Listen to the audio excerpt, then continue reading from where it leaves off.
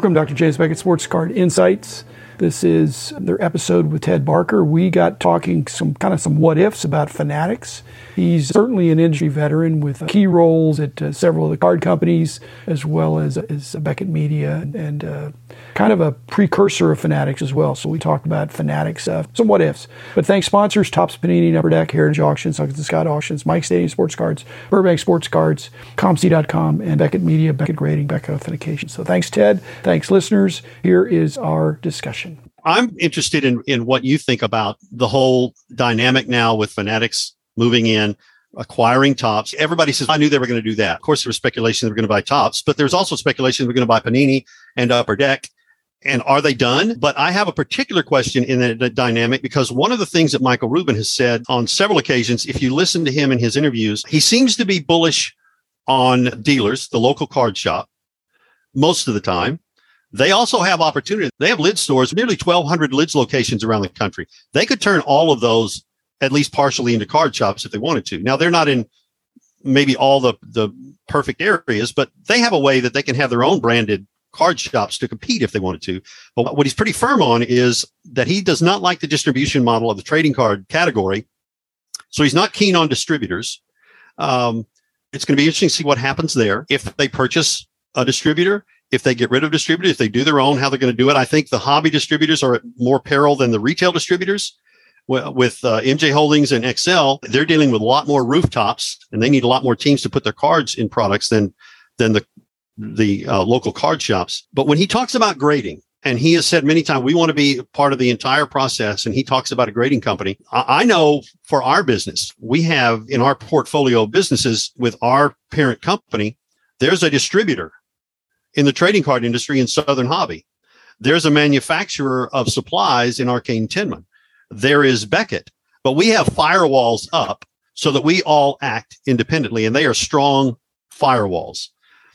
But grading is supposed to be such a free and standard on its own kind of process. And if you're the guy doing the grading, what does that do to the level of acceptance of a collector?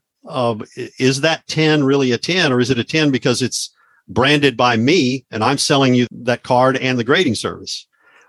What are your thoughts on that? First, I like your distinction between the distribution side. Retail is different, but I think if I were a hobby distributor or a retail distributor, I would be Fanatics proofing my business. Mm-hmm. You can't get disintermediated if you're adding value. If you're adding value, then Fanatics is going to see, as you pointed out in the retail side, if they wanted to eliminate those middle people, they'd still have to do what they do. They'd still have to get that product to those storefronts and stock the shelves. And so I think they're safer. Now, if you're a hobby distributor and all you're doing is getting product and sticking to warehouse and then differentially pricing it according to market prices, again, perversely, Fanatics may want to distance themselves from that. I won't call it manipulation, but the price sensitivities of being a distributor. I sympathize with them. You can't sell out all, then you don't have any more. And then if you've got to go back to the secondary market. So that would be a way of Fanatics insulating themselves from that criticism. On the other hand, I think they want to participate in the secondary market and get another piece of the pie. Okay. And then lastly, to me, if Fanatics is smart, they are smart. I think grading is the last thing they're going to consider, because the most important aspect of grading is it's third-party authentication and grading, and the brand of the third party and their independence, their transparency, their integrity. It's the reason why we got into it, because I thought we could do this with integrity. Our brand is strong. And we were pricing cards anyway when we were doing price guides. So when you're pricing the cards, wait a minute, you're basically, anytime you price a card, it's because it's in near mint or whatever the grade was we were establishing. So I think BGS needs to continue to maintain its excellence and its market niche, which now there's enough data out there to see that BGS is strong number 2, but they're not number 1. That doesn't mean we couldn't be market leaders in many respects. And I think we are. So I don't think Fanatics should buy BGS. I don't think it's for sale, but if Fanatics were to buy BGS, you lose some of that third-party aspect. And most of the card companies now have improved their quality control, that they're not having trouble kicking out high quality cards. But if it's not a third party, Ted, it could be revenue negative to Fanatics to have their own grading. When I was selling for UDA and Upper Deck on the Shop at Home network, Shop at Home, they had such an interesting business because they went live overnight. As Don West screaming into the camera all night long, they were live between midnight and 6 a.m. They would do 2 or 3 live hours, and then they would rerun those hours. And that same show might run 10 or 12 times, but their buyers were up all night.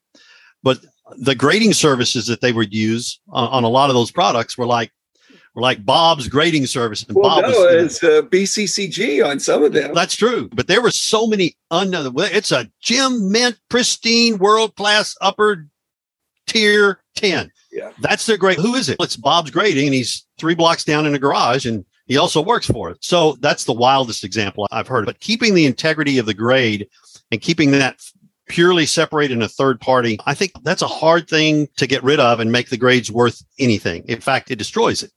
So I just think it's real interesting. They've got so much to learn because they've never created a single trading card launch of any kind. I've never thought about this until just now, but this is a scary thought. But I don't think it's in Fanatics' best interest. I think it's revenue negative for them to take on grading because I think it would impact the perception of who they are. Mm-hmm. So grading and authentication are out. But that doesn't mean Fanatics couldn't get into the encapsulation business. That's true. Which is essentially authentication, but not grading. If this is an authentic Fanatics card, it's hermetically sealed, it's described, and we're not going to say it's a 10, 9.5, 9, 8.58. It just is what it is. It's a brand new card, like the untouched or the... Yeah, everybody's done. There's several that have done those things. Uncirculated, Yeah. So they could do that, but once you get into the black 10s, the 10s, the 9.5s, the 9s, that game, that needs to be third party. I agree with you, and I agree that's way down the line for them to consider. I think the first thing they have to consider, and I think the reason that they are so happy to get the Topps deal done now, one, I think they got it for a really good price. Yeah. But two, the product development cycle is anywhere between 7 or 8 months on average of a particular product. What you're going to see this year in Topps products, hoping there's no work stoppage and baseball is on time and everything is working, they're going to get to see where now it's our company, but the products have already been developed. The distribution plan is already out there. The allocations have already been, they're actually able to just tiptoe into the shallow end of the pool for right now and see how it works. And it's ours for a period of time as they decide how we can have our greatest impact with these new licenses we have and our new acquisition. Well, Fanatics, excellent decision, I think, to buy them. I think the price was good for them. But don't feel sorry for Topps. I don't. If this was 2019 and Topps, somebody said, hey, we're going to give you $500 million for Topps, they may have sold the whole company for $500 million, much less just the sports card aspects. That a couple of years ago, Topps wasn't even worth that much. Absolutely right. Michael Eisner paid a lot less anyway. So, sure. So they're doing okay. Yeah. But Fanatics got the better, has the potential to really take it to the next level. And I think they're going to have their hands full. But if I were a distributor, I'd make sure I had my act together and make sure that I have the relationship business and that you're maintaining those relationships. If it's transactional in a sales thing, then you're going to be out because Fanatics has the warehouses already and they're used to dealing with bulky items. The LCS is safe because if card product comes into lids, they're going to be 100 SKUs. It's going to be 100 different current boxes, all put out by Fanatics. Okay. I don't think you're going to be able to buy Ronald Acuna single or Patrick Mahomes. I agree. But you could buy the latest Fanatics box that comes out, which would now be Topps, I suppose. And that's easy to sell, easy to stock. And that's the stuff that the 10 million SKUs that ComC has and Rob Barris has and Beckett Marketplace has. I think if Fanatics is wise, they're going to leave that to the LCS. And that part is necessary. Yeah. And I believe they will. You're talking about don't feel bad for Michael Eisner, and I don't. But I've been through enough of these purchases that we've talked about and acquisitions that who you're left to worry about are the friends that you have inside those businesses. And that there are apparently 350 employees around the world for Topps, and we're not getting rid of any of them. That's never, ever That's not the true. case. That's not true. That means we're not getting rid of any of them on day one or day 30, let's say. But that's right. 3 months or 6 months, a year especially, there'll be attrition. And absolutely, they could call it lots of different things. But you've been through that. I've been through that. But again, the best thing you can do, if you love this industry, make sure you're adding value. Make yourself as close to indispensable as you can. And then in your case, you're going to land on your feet. Because if the company gets shut down or bought, or your position is eliminated, somebody else is going to say, hey, Ted's available now, or the person at Tops. But if you're not adding value and you don't have visibility in the industry, then they're not going to be those 350 same people there next Christmas. No, exactly. And I'm interested to see if they... And they know it too. Yeah, they should know it. It's corporate speak. Yeah. Everybody knows it, but you know it firsthand. I know it firsthand. It's one of the great things that Ann did at Donruss in her waning days was when she literally flew over to Panini and talked to Mr. and said, I know your plan. I've read your plan. You're going to go to Manhattan. You're going to build this building. You're going to find employees. I've got all of that for you right here in Dallas. We've got A to Z, soup to nuts available for you in a great place. I'm interested to see if the family that works now in that high rise in lower Manhattan is still there, or if they're going to be in Florida. Well, I said that in one of my podcasts, and that's the first thing you do. We all 350 people have jobs. However, we're moving to Florida. Yep. That's what they did to us in Athletic Supply. That's an obvious way to weed out. The problem in the industry is that the attrition, you don't want your best people to leave. There's some people just more valuable than others. And it's not always incorporated in the number of their compensation. There's just some people that are key, and you need to try to retain them. And I just hope Fanatics realizes that of the 350, there's a whole bunch of them at Tops. They're smart guys. Knowledge that need to be there, and they shouldn't make it difficult for them to moving. Although Florida's not a bad deal, but some people just love New York and not going to move. You said it before, Fanatics is loaded with smart people, and I think they'll make a lot of good decisions. I think they're facing things they don't even know exist yet, that problems and challenges that they're going to have to deal with. But I think they're going to make a lot of good decisions, and I'm still bullish on the industry. I'm too. Well, thanks, Ted Barker. Thanks for spending time with me. I'm going to try to go to the summit too, but I'm going to try to go to the Mint Collective. I don't know if I can do the March date.